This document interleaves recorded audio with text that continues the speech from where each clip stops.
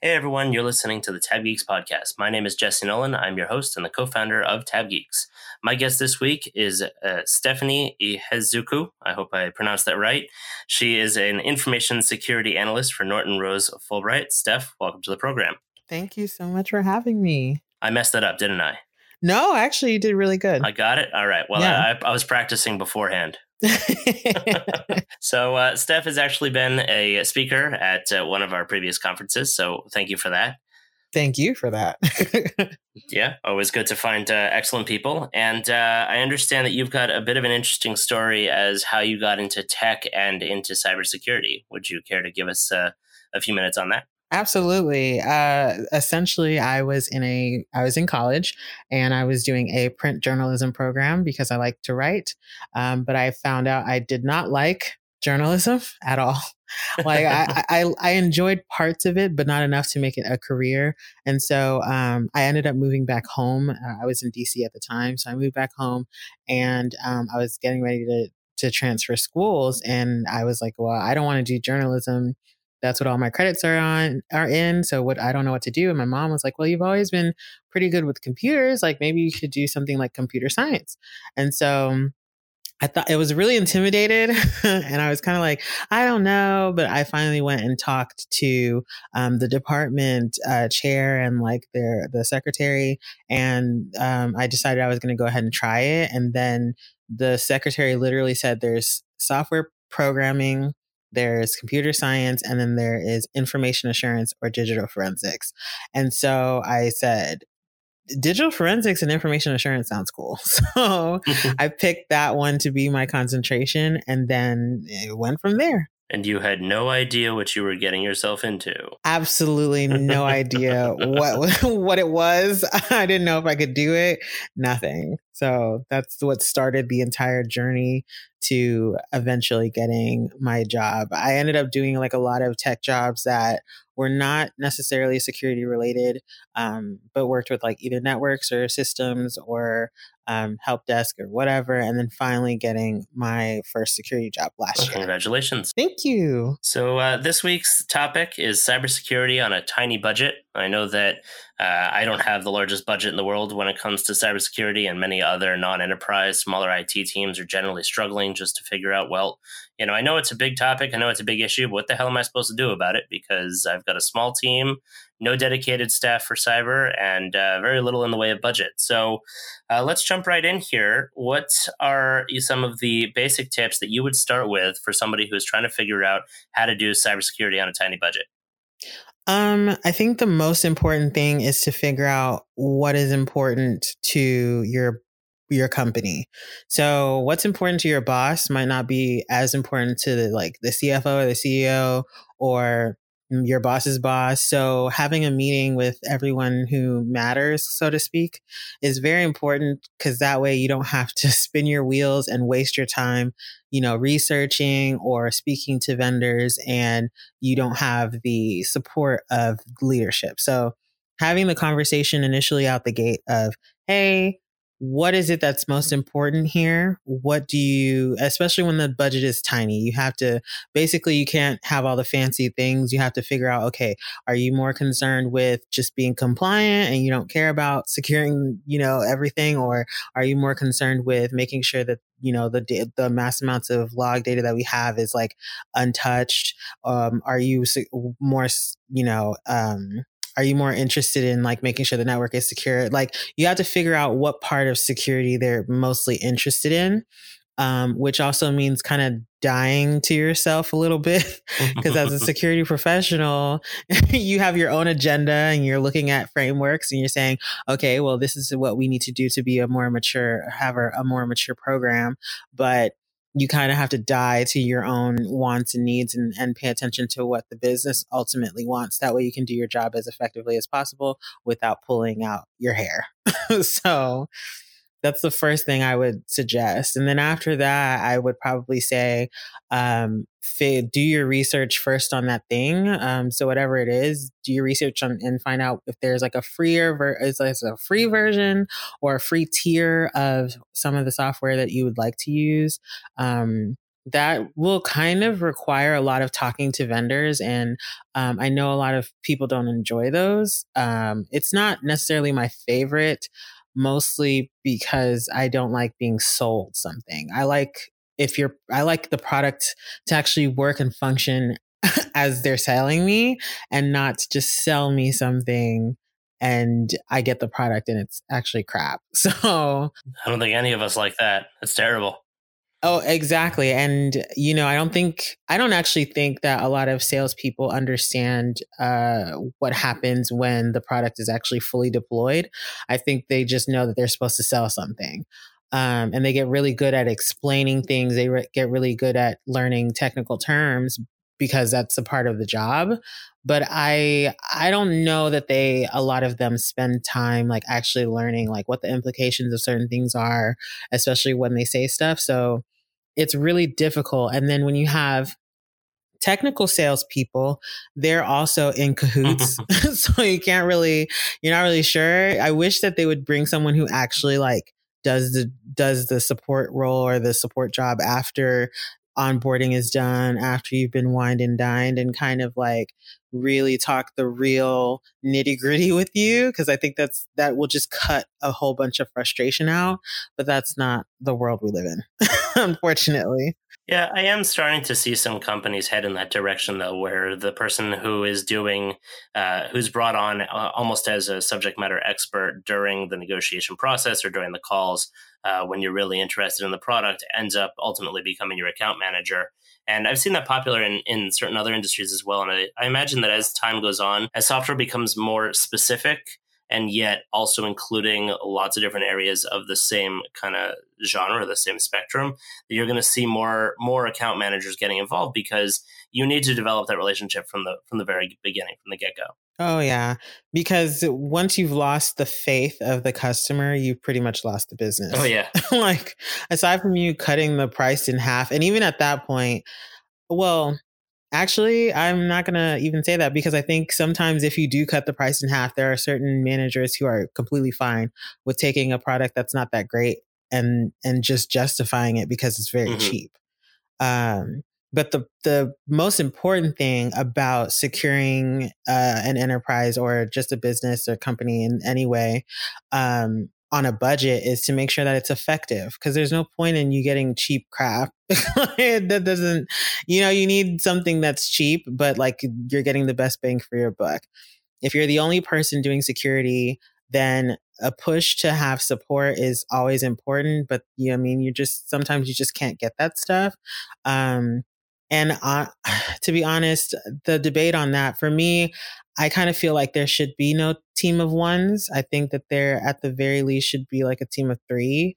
And that way you don't have burnout as quickly, and you probably get more use out of your guys and than to guys, girls, than to have one person who's like spinning their wheels and really stressed out, burnt out, always on call, doesn't have a backup, trying to appeal to basically doing everything. And then, things slip through the cracks. And I mean, who could blame them? It's a one man show for something that people have entire operation centers for. So, I think it can be really tricky to do on a budget. It's definitely possible. I think during the panel, I specifically said that, not having a budget is not an excuse, which is true. That's why I say it's really important to just in the beginning figure out what is important to the business. Like, are you worried about customer data? Is that what we're trying to secure? Are you don't care about that? Are we pin and chip? And so all the information goes straight to the bank. You don't have customer data, then that probably isn't what you should secure.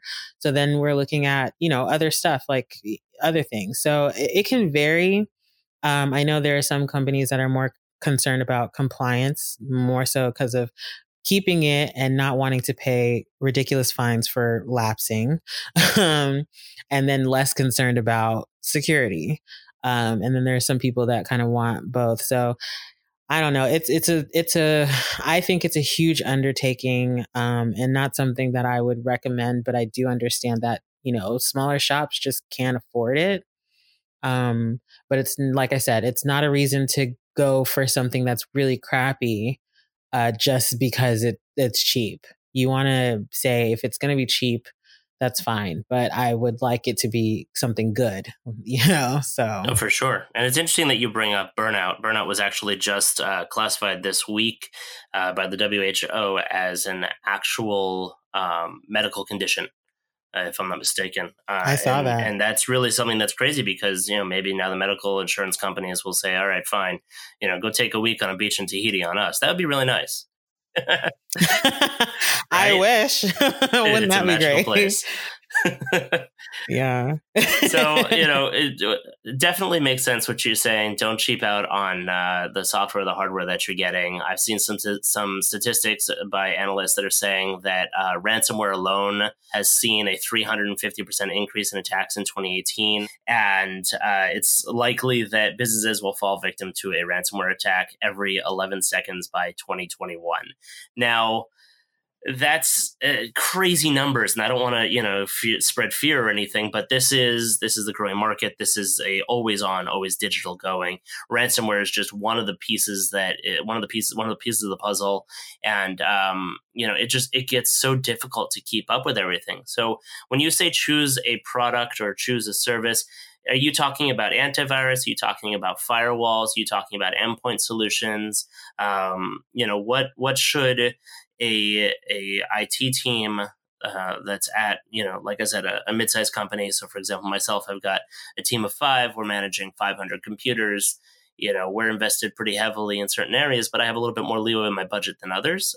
But I would say antivirus and make sure that you've got things like real-time file analytics and analyzation, things like that. What would you recommend? That's a great question. I think that when I said that, I kind of just really meant anything that's important to them. Mm-hmm. Now, I did assume that the basics were covered, like having a firewall, even if it's not like some super souped up Palo Alto or anything like that. If it's like, even if it's a small something, budget friendly, having that is very important because it blocks out a lot of things. Antivirus, that's very, very important because it also blocks out, those things are like, they're not the end all be all, but they do contribute to at least being somewhat covered. And so those are a given. And these days, I've heard and I've seen, and I'm also demoing for my own home setup, Windows Defender, and seeing everybody says they're actually doing a really good job. Funny enough, I feel like Windows Security Center was doing really well. And then I thought that Microsoft kind of said, well, we don't want to focus on that anymore, and kind of dropped it. And then now I guess Windows Defender is doing a great job because I've heard several times that even some companies have decided to just go with Windows Defender since they tend to be Windows shops, right? Mm-hmm. And so if that's the case, then you've got a built-in antivirus, and all you need to worry about is maybe a couple of different licenses. So this is actually something that I've actually encountered recently, which is having your main antivirus that does the scans weekly, maybe daily, all that stuff, and then a real-time scan. But then also having a second opinion scan for just to make sure okay, well, this particular antivirus software has these definitions or is signature based or what have you. But maybe this other one has a different set of definitions or, signatures that I can use to make sure that nothing's going wrong. But there's all these newer antivirus solutions where you got some machine learning involved and all of that fancy terms, but those tend to be more expensive.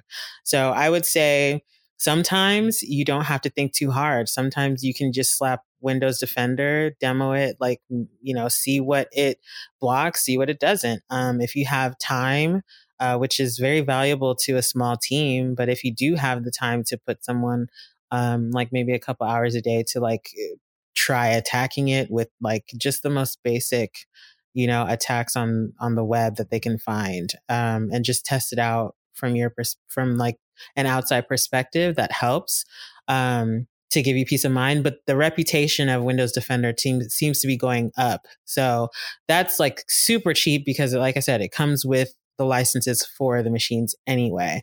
And then you can use money for other things.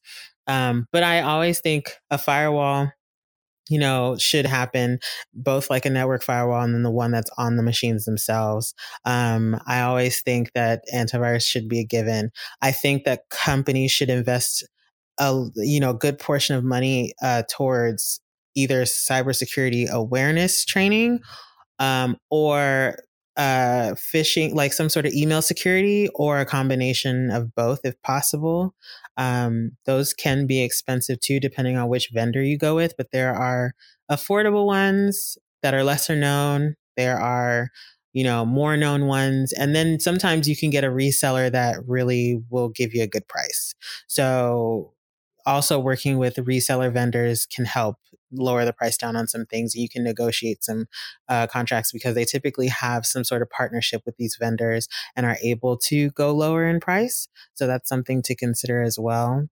But yeah, I definitely think that those I already assumed that those bases were covered, but you made a good point that if you're starting from ground zero, then you might not even have those. So the basics, the other stuff is more like a defense in depth type of thing, but the basics should be covered. Things should be properly segmented on the network, mostly so that you can, minimize the effect of attacks like ransomware attacks. And then also backups. Those are very important when it comes to trying to combat against that as well. But you also have to think about storage space and if that's something that you have and are willing to commit to, that kind of thing. So it can get really complicated, honestly, which is why it ends up being the conversation is not just a one meeting and then you're done. It's a series of meetings where you talk about many different things. So you want to be very organized when you're trying to create your security maturity program. And you also want to give, I think a lot of executives specifically get scared when you want to do a lot of stuff in a short amount of time. But us technical people, we're kind of like, let's just get it all done now and not have to worry about it. So you end up having to space this stuff out over like years. And that can seem, well, to me, it's annoying, but it's what I've seen like in pretty much every job of mine. Nothing is implemented like really quickly. Everything takes forever to be implemented unless it's like some sort of really critical security vulnerability that needs to be patched. You see what I'm saying? So oh, for sure. Yeah. And I even venture to say, as far as training goes, that you don't even need to go out and get somebody or an online course or something where they have these things out there, if our listeners are not familiar with them, where you can actually have people receive emails that are simulated phishing, where they look like a legitimate email, and as if they were to come in as a phished email. They all look legitimate until you look really, really closely, and then they'll provide a report afterwards where it tells you who would have fallen for it and who should be retrained, etc. But I think that also, before even going to that, if you don't have the budget for something like that, is just general education of your users, because people don't necessarily know things about what not to click on, or when you're going to download something. Well, first of all, you shouldn't be downloading anything without asking me. But besides that, if they are downloading something, don't click on the ad that says download now. Click on the actual download link. And, hover over links to see where the link actually goes. Or, just generally getting them to know, hey, if this doesn't look right or something feels off about this, it probably is. Bring it to me. I'll take a look. Right. I've got ways of testing this, or just don't click on it. Right. And it's so funny that you mentioned that too, because I was trying to build out a social engineering course, like a defensive based course on it. And I talked to Jason Street, who deals with that. And he was telling me, he was like, your users don't care about your data. They don't care about your data. They don't care about the security of your company. They're not invested in it whatsoever. So everything that you tell them about securing your company might go in one ear and out the other. And so I'm like, okay, so then what do you do? That seems kind of more, bleak. And he said, teach them how to secure their own data, and then they will naturally secure your data because they've learned what good security practices are. And Smart. So he was saying that your lunch and learn should be focused around their own personal lives. So talking about their own personal network and talking about their own personal emails and things of that nature, and relating it back to the user so it makes it more relatable, and that would stay in their minds longer. I haven't tested the theory, but if I know human beings, that definitely feels like a very, very smart way to go about it. Because do you pay attention when you see like attacks on the news? You might say, "Oh, that's terrible," right? But when it's in your backyard, you start to you start to look and see, okay, well, where do I live, and am I protected? Do I have like security here? Like, do I need to do anything different? So when it Set the hits alarm, lock your doors, make sure the car's in the garage. exactly. So, but you wouldn't do that if it's like oh, nothing's ever happened in this neighborhood. I'm fine. Like, so I think that is like the perfect way to go about it. And it's something that I never ever considered ever. And I think lately I've had a lot of security professionals talk about how we as tech people tend to like isolate ourselves or distance ourselves from users, and even the term of user being an insensitive term, which I didn't really, or a dehumanizing term is what they said. So it's better than most of the things I call them. All right. And so a lot of them are saying like we should not be as divisive with users, and we should be more understanding that this is not their 9 to 5, that they are maybe not as well versed in technical matters or security matters, but they have their own thing that they're experts of that we probably know nothing about. So we should share our knowledge rather than kind of be frustrated. And that's something that I have to remind myself literally every day. Literally every day. And so he was going on that tangent too about, we all want to get frustrated at them for clicking on the link, but we are going about the training the wrong way. And so, yeah, I don't think that you don't have to get a KnowBe4 or one of these really big cybersecurity awareness training programs or softwares or whatever to be able to educate users. You can definitely make your own PowerPoint. If there's a slight budget for some refreshments, you can get that. Make a lunch and learn. Everybody likes free food, so everybody will come. And if you teach them something that they can relate to, then they have something to take home, and they start. Maybe that gets the wheels turning. The simulations it's funny that you mentioned that, because sometimes you see repeat offenders, no matter how many times you make them watch the video. No matter how many times you make them watch the videos or how many times you sit them down and tell them where they got it wrong, some people just don't really, they're like technophobes and they don't care, especially when you work for a company that's not a tech company. And you work with a lot of people whose functions have nothing whatsoever to do with tech. Like I work with a global law firm. So a lot of the lawyers, the most that they're dealing with tech is their laptop to pull up their files. And that's it. So a lot of them don't even really use their computers. They just like take around, their own. And that's most of the old school lawyers who just take around their briefcases. And you're lucky if they don't leave their laptop in the cab. Exactly. There was one time somebody had they had I don't know how it happened, because they didn't use their machine, but their machine flagged for some really strange behavior. And so during the investigation, it was like, I haven't turned that thing on in so long. And I just turned it on the other day. And I'm like, well, maybe it's just the definitions haven't updated in so long. So yeah, you're lucky if they just don't like leave their laptop somewhere. I think the only reason why they have it is because they know that they need to keep in touch, but a lot of them use their phones.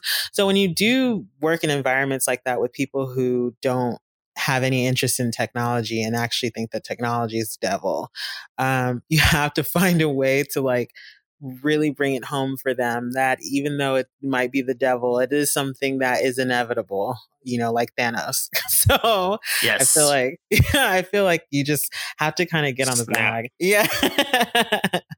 So yeah, seriously, folks, if you're not utilizing lunch and learns, or as some people call them, brown bag sessions, they are crucial. It doesn't take a lot. You can just, if you can't get the budget for it, most people can, but if you can't, that's okay. But just buy some donuts even, or just have people bring their lunches, sit down, and just tell them a story. People understand stories intuitively. And I recently started doing this where I put together a slideshow where the slides are pretty basic. They're fairly lacking in data because most of that is coming from me, and it's more to drive the story forward. And I've put interesting tidbits in there, such as using the face of the person who I'm introducing. Say, hey, this is Joe, using one of the faces that was generated by the AI face generator. I don't know if you've heard about that. Yes. Because when you tell them that this isn't a real person and that this was actually automatically generated by a computer, they start to lose their minds, and it opens them up to the idea of, oh, holy crap, we should really pay attention because this is worse than I thought. Not to like scare them into it, but it gets them focused. It's a jolt.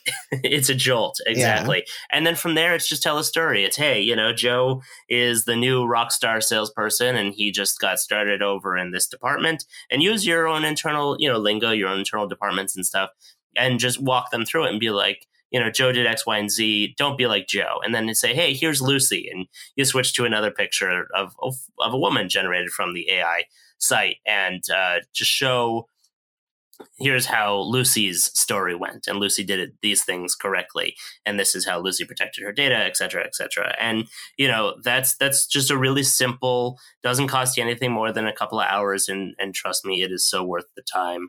And the other thing also that I've started doing is a Tech Tip Tuesdays, which I totally invite you to steal. And it's just sending out an email every Tuesday to the whole company that says, hey, here's a quick tip to help you understand things more about tech. It doesn't have to be about work either.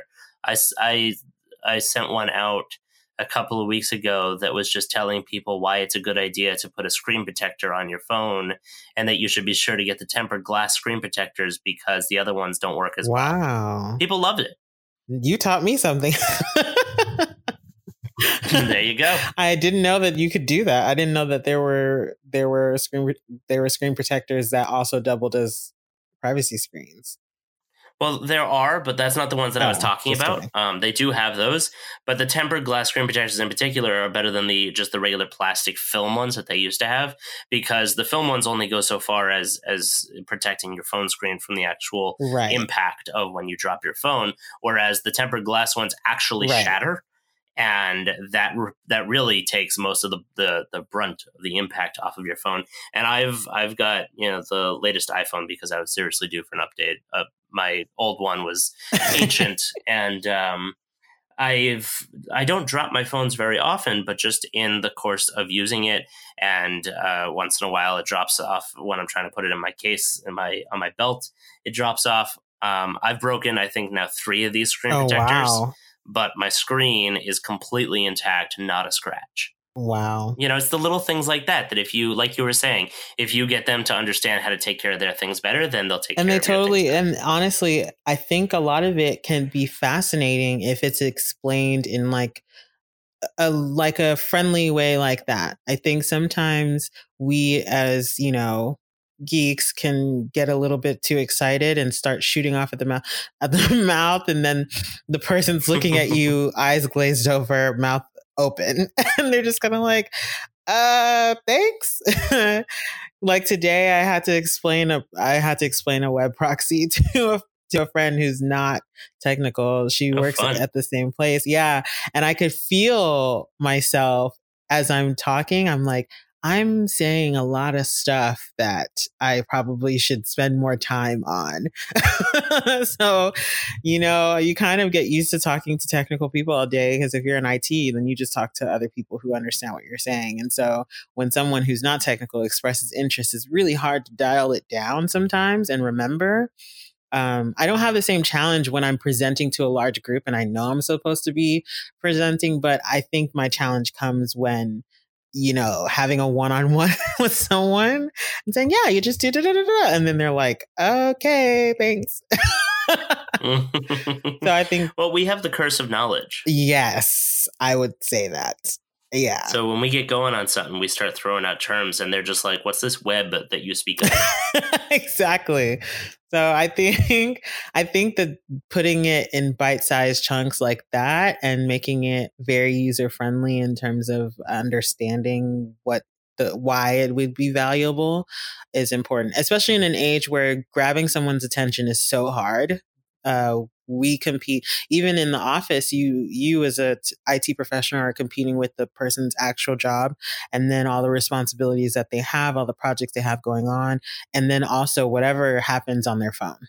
So oh yeah, you're competing with all of that, and you want to hold their attention. And so there's lots of tricks that are coming out, from a marketing standpoint of how to grab someone's attention and get them to read your article or whatever. But you have to do the same thing with in-office communications too.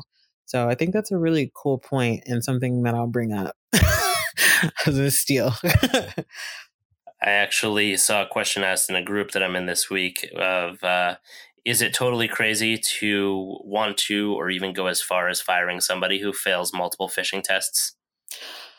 Ooh, I'm not sure. I don't know. This is controversial because at that point they're a liability. Right? And at the risk of sounding harsh, I probably would, because like I said, that at that point they are a liability, and that's after a lot of training, even so far as to like sit with the person and go over things, and they still can't. Either they would have a heavily restricted like machine, like as in you're not allowed to do anything without permission, or lock it down. Exactly, lock it down completely, or it's like, sir, I mean, I'm sorry, or ma'am, like I just like, I can't, I can't let you on the network. It just can't. So yeah, I don't know. What would you say? 'Cause I would say that it would have to be, like you mentioned, after a tremendous amount of training before you could actually say, hey, you're not capable of doing this. It's like anything else that would be an infraction with HR. Right. And this is where the job continues to change as technology becomes a much bigger part of our everyday, everything, whether it's work or your cell phone or everything in between, your home life. It's much more involved with technology. And it used to be that they would send people for retraining if they couldn't use a typewriter. And that's, this is the next generation, if you will, not necessarily one up from there. We've come a long way. But if you're not capable of doing something that puts the company at risk, or like say the person was a CPA and they were filing the taxes wrong, what would you do there? Right. And honestly, you would most definitely fire them.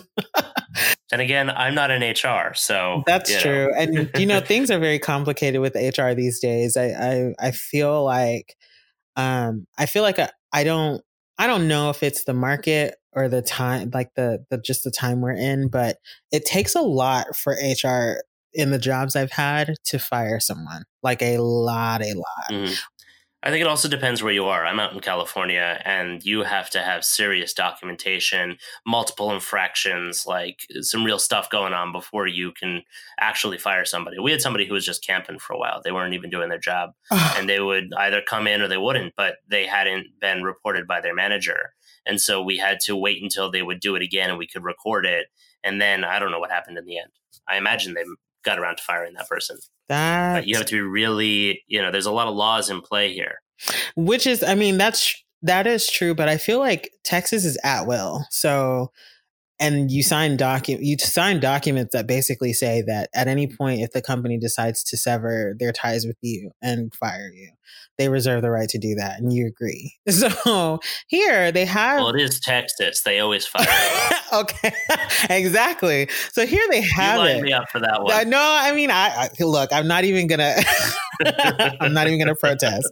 But I feel like here, they have the jurisdiction to be like, bye, but they do not exert that power. They just kind of spin their wheels. And the reason why I say that is, I've worked on several teams at this point over my career, and it never fails. There's always someone who's been there entirely too long and is not happy about it and can bring down the whole entire team. Whether they're not pulling their weight and then that puts a strain on everyone else, or their morale is terrible and it kind of tanks everybody else's morale. I think at Tab Geeks, there was a talk where they mentioned if somebody's a bad seed to, work them out of the company because it's just not going to get any better. And so I feel like, I feel like I don't understand the desire to keep someone like that, especially in a state where it's not as touchy to let people go. So unless it's like about unemployment, I don't really know anything about how that works, but maybe it's about paying them money eventually. I don't know. I don't know. Yeah.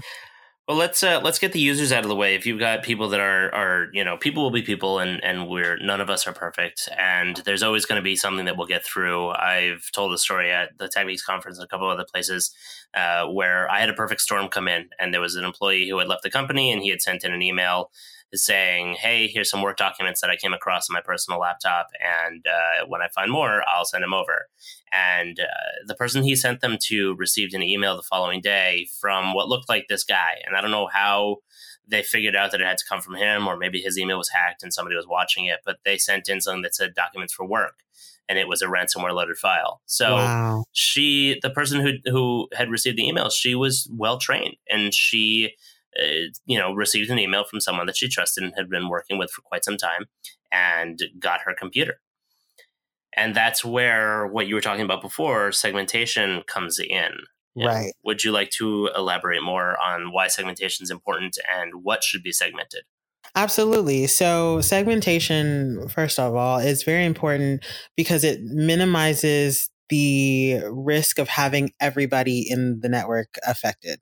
So if I put everybody, like, let's use an analogy of like a house. So if I put everybody in a house and everybody's in a room in the house, and I lock all the doors, and let's say there's a thief, and he's not necessarily breaking the doors down with physical force, but is trying to pick locks. And he successfully picks one lock to one room, but every room has a different key. That person's gained access to that one room, so that only that room is affected. And if he can't get into all the others because they've got better locks, or they've got more locks, or it'll take them more time to break into those locks, whatever have you, it minimizes the fallout from him gaining access to the house and then gaining access to a room. That was a really interesting analogy. But, that sounds like a terrible place to live, but the analogy works in the corporate environment. Right. So it helps to have everything segmented, because it's like, okay, this person got in, yes, but they only had access to these specific things. Also, it helps to make sure that you're using, like, for instance, admin accounts are separate from user accounts, and you have to switch into admin to do things. And they're like completely separate on completely separate levels, because that also helps to make sure if somebody gets control of your account, but it's just your user account, they don't have elevated privileges to do anything. And that kind of helps too. But segmentation is very important for the reasons that I've stated. And what was the second part? What things can be segmented? So I think that for the sake of organization and not creating some sort of environment that is a nightmare for anybody coming after you to maintain, it's best to segment them by departments. And then if a particular department has very critical information or access to critical files, like the finance department or something like that, taking extra measures to make sure that specific department is secured and probably off to the side. So you can segment users, you can segment machines. Sometimes you can do both. So you can have people who have network-based credentials log into a machine, and that automatically associates that machine with a certain, segment of the network. You can do that. I think that creates less of a headache. And what else can be segmented? I think those are the main things, unless I'm missing something, but I think those are the main things that you would focus on for. This is where getting good with a firewall comes in handy if you take a course on learning more about your firewall, or if you have an MSP that you work with to manage your firewall. Have a conversation with them and say, hey, we're trying to get more protection here. How can we create different networks even for these people? If they don't have to access shared resources such as printers, or Right. if you have on-prem file storage, things like that. I'd even go as far as to say what I've done is I've actually totally segmented the Wi-Fi as well. So the Wi-Fi Yes. is on an entire separate network. It's actually on an entire separate internet connection because we have a backup cable connection. Oh, wow. So the Wi-Fi all goes out over that on a separate firewall entirely, which then will reroute the internet connection via another firewall into my primary if it needs to fail over. But you've got people bringing their devices to the environment, and BYOD is nothing new. No. But you've got much more advanced attacks that are happening on Android devices, especially. Right. iOS is quite a bit more locked down, but you've got people buy phones off the internet, and oftentimes they have no idea where they're getting from. And you can, if you get a loaded Android phone from China, whatever, there's no turning back. They've got everything. You know what's so funny? I did not realize that was happening. That just like, I think a couple of years ago, for the first time, I realized that people were selling their phones, and that's always been something that's happened, but selling their phones and then reporting it as stolen so you can't use that phone. So you essentially are just giving them money. So now they're sending phones with malware. That's great. Malware or cryptocurrency miners. Oh my gosh. Or, things that have backdoors open into the system, or remote access, or even shell backdoors, things like that. So it's just getting more and more difficult to protect against these things. So segmentation, I think, is a good thing that you brought that up, because that's really important. As even if something gets on the network, they can't get through. Right. And even like, for instance, when you have people using their own devices, whether it be their phones, tablets, or laptops, or things of that nature, setting up some sort of rule or policy to where they can't access certain company softwares or emails or whatever without being connected to VPN is important as well. That's something that I've seen many times, or having certain permissions on their phones. Especially for people who travel. Exactly. It's very important to have things like that. I think bring your own device. I understand the need for it. It saves money, and saving money always wins over everything else, right? Saving money and making money. You're going to have a higher adoption rate too. Right. People are going to either want to use their own phones out of convenience, or they're not going to want to use their phones for work, but they're definitely going to want to stream music on them. Right. Right. Exactly. And so when you have, which still means connecting to some network, but and then it also means like being able to handle all manner of devices and software, because just because Outlook is in iOS and Android doesn't necessarily mean they're configured the same way, or that they will behave the same way with the software that you have existing. It creates a kind of a certain level of complexity. I think it would be up to the organization to assess that risk and say, okay, well, or assess that the effort and say, okay, well, the effort it takes to set this up costs this, or if we just do this, like that would save us money or whatever. So I think it's just, bring your own device is very interesting, because people go and do whatever they want to do with their devices. And if they're not security savvy, that could open you up to a lot of things. So for instance, for us, no device has access to, no like phone or tablet, or even machine that is not like a registered machine, on the network, has access to the network. It's literally off on the visitor Wi-Fi, and it just, you go straight through the to the internet, and a proxy might be passively looking to see like what's going on in case we need to see it, but nothing's being like monitored, because it's like you could be here in the office and unmonitored, you could be at home unmonitored, you can be anywhere. So what's the point of being active? So you just kind of, that's something that I've often had an issue with, especially like with previous companies that I've worked for, where, bring your own device was a huge debate, and the safety, because you're trusting people to be safe with their own devices, and that's not always the case. I've seen some moves in that area also from the email providers or the service providers to help us in that regard. So, for example, I'm a big G Suite user. Anybody who listens to the podcast or talks to me for more than 10 minutes will figure that out. And although we've been on this podcast for a while and I haven't mentioned it yet, so I must be breaking out some kind of record here.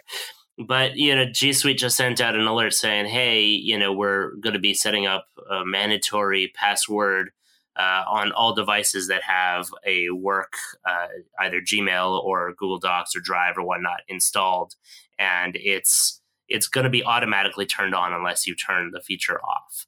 And that's a shift in thinking that some of the larger companies that I imagine Microsoft is also either already has or is considering on doing, because they realize that BYOD is here to stay and it's a big part of business today. Right. And it's just so much easier for us to say, okay, sure, you can have this data on your device, but it's going to be on our terms and it's going to be secure in our little corner of your device, and the rest of your device, you can do whatever the heck you want. Right. However, I think there's often a debate too about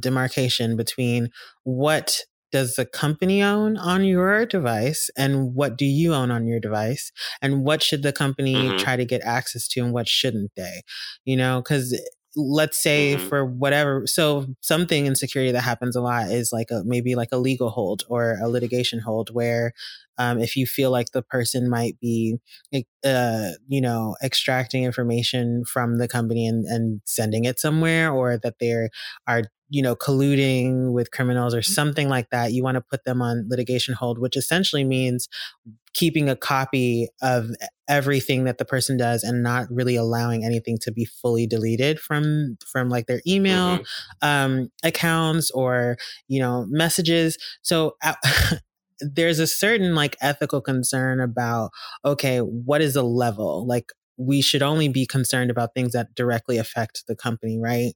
But that could include text messages, that could include IMs, that could include, of obviously emails, but it gets a step further. What about Twitter DMs? What about a Slack or even Signal or something like that? Like, what about all these other messages? Do I then have a right as a company to demand a copy of those things too, because you might have discussed work? Then that becomes like a kind of murky territory as well. Oh, for sure. And I imagine that we're going to see the laws start to reflect that in a little while, because we're seeing a lot of time and effort and energy going into consumer privacy laws.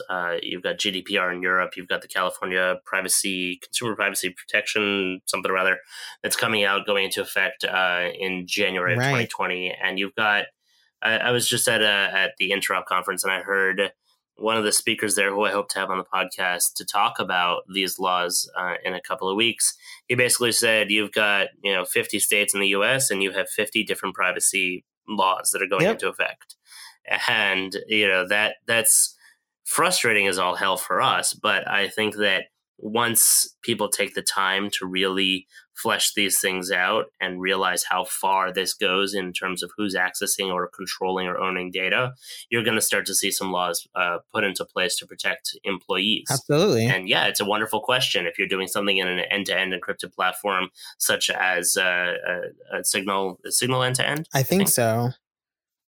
Yeah, Signal or WhatsApp. What's the other one with a T? Telegram. Well, I'm hesitant to say WhatsApp because it is owned by the great big Facebook. They had a mishap a couple weeks ago, where that was challenged anyway. So Yeah. So in theory, it's end-to-end encryption. Sounds good, but even with more advanced devices or more advanced applications that haven't been hacked yet. I say yet because you either have been hacked or you will, or you just don't know you have.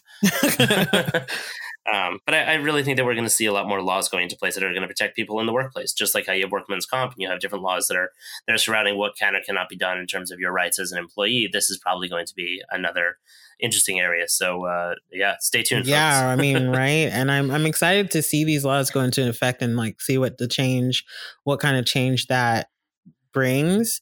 I know a lot of people might not be because of the extra work, but I think it's really interesting to make sure. I mean, that's the point of being ethical is the greater good and making sure people's rights aren't Hmm. being infringed upon, and we're not getting carried away with what we think that we are owed or entitled to. That's what the law is Hmm. supposed to be there for. So I'm excited to see how that changes the landscape of things. So Oh, for sure. And if anything, it'll at least bring the conversation to the fact that, hey, your data is something that should be secured and you should care about it. exactly, exactly. So, and just one more area that I wanted to jump into here that I think is really important, and you touched upon it briefly before, is kind of knowing where your shit is. Just you, your company, you've got a lot of data, and it's probably everywhere. So if you're getting hit and you've not yet done decent segmentation, or if you have done decent segmentation, having a map, knowing where all that is, that's really important and could honestly make or break your job or the situation in terms of your response. What do you have any tools that you would recommend for mapping this out, or techniques for even using something cheap like a Google Draw or something else to put that together, Actually, the Google Draw, that's a good suggestion. From what has or whatever they call it? I'm not sure what that's news to me, so that's something I was actually going to look up after this.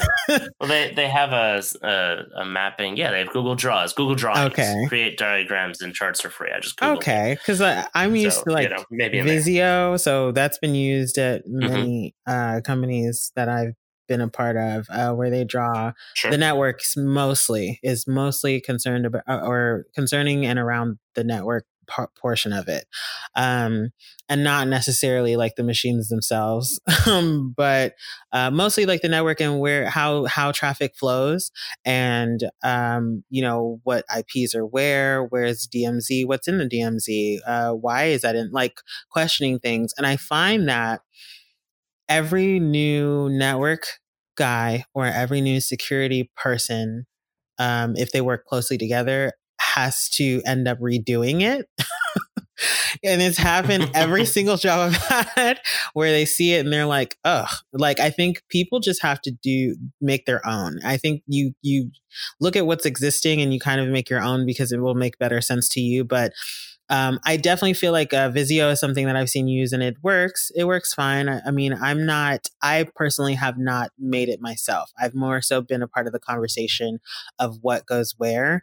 So I've helped in making it, but I have not like physically gone in and done the arrows and the icons and all of that. So I can't speak too much like to the actual process of whether Visio is painful or not for that kind of thing. But that's what I've seen used. I think it's very important to know where things are, know how things work, because when it comes to troubleshooting, you don't pull your hair out as much because you're aware of things. The more intimate you are with your environment, the better for troubleshooting and knowing where to start and not spending countless amount of hours on something that you didn't have to if you just knew where things lie. So that's very important. Also, one thing that I forgot to say about the firewall, just want to touch on it too, is that you can have your firewall pretty locked down, even regionally. Like some of the firewalls can block by country. So if you have no Oh, for business with sure. other countries, like it's probably a safe bet to just lock everything down except for the US unless somebody's traveling, and then just whitelisting them for a period of time and then revoking Hmm. access. So that was just something I wanted to add in terms of that.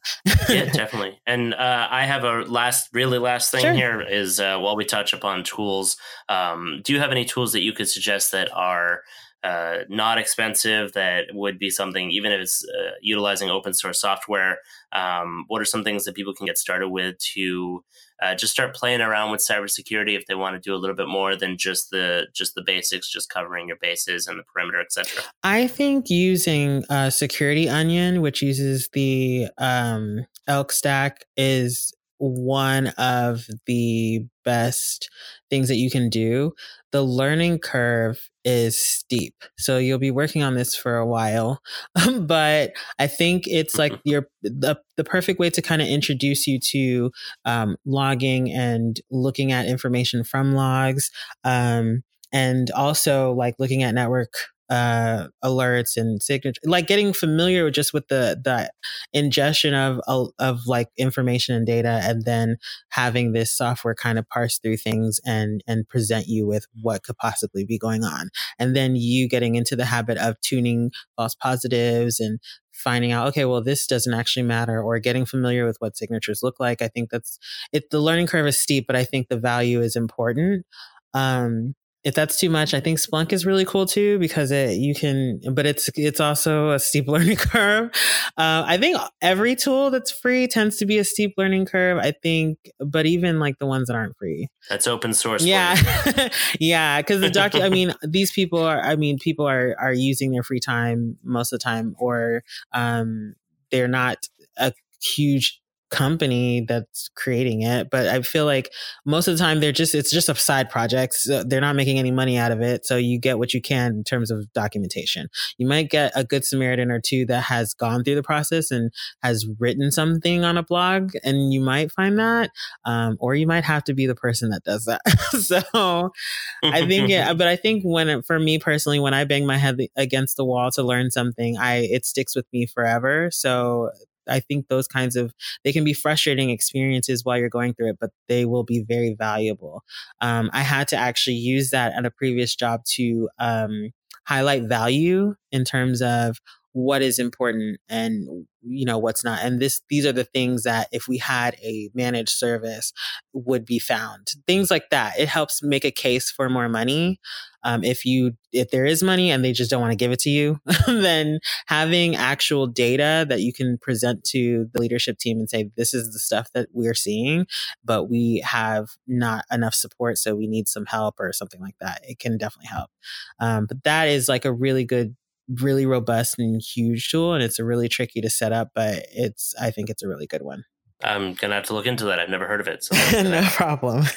So in summary here, on a budget, cover the basics, your perimeters, just like traditionally on a firewall, endpoint protection, even as basic as Microsoft Homebake Defender, training, knowing where your stuff is, more training through lunch and learns, segmentation, and more training on the tech basics. There's one of my favorite XKCD cartoons. If you're not familiar with XKCD, what are you even doing in tech? I mean, you've been living under a rock for a while. I mean, go and look at xkcd.com and read through the last, 2 decades of cartoons he's done. Former Google engineer, makes all of these great technical cartoons. But this one talks about, and it's somewhat math-based because we're all nerdy here, but he talks about how, and I won't go into the math because I suck at it, but essentially based on the birth rate in the U.S. and the number of people who have heard of different things by certain times, essentially you end up with about 10,000 people per day that are hearing about things for the first time. And you don't necessarily want to make fun of people for not hearing about this, because it's possible they just haven't had the chance. And you're one of today's lucky 10,000. So it may seem basic to you, but to them, it could be revolutionary. It could blow their mind, or it could just help them stay safe. So definitely work on that and just share your knowledge. Anyway, Steph, this has been fantastic.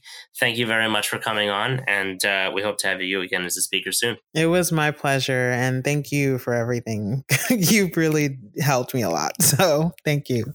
Oh, it's my pleasure. You deserve it. You're doing great work.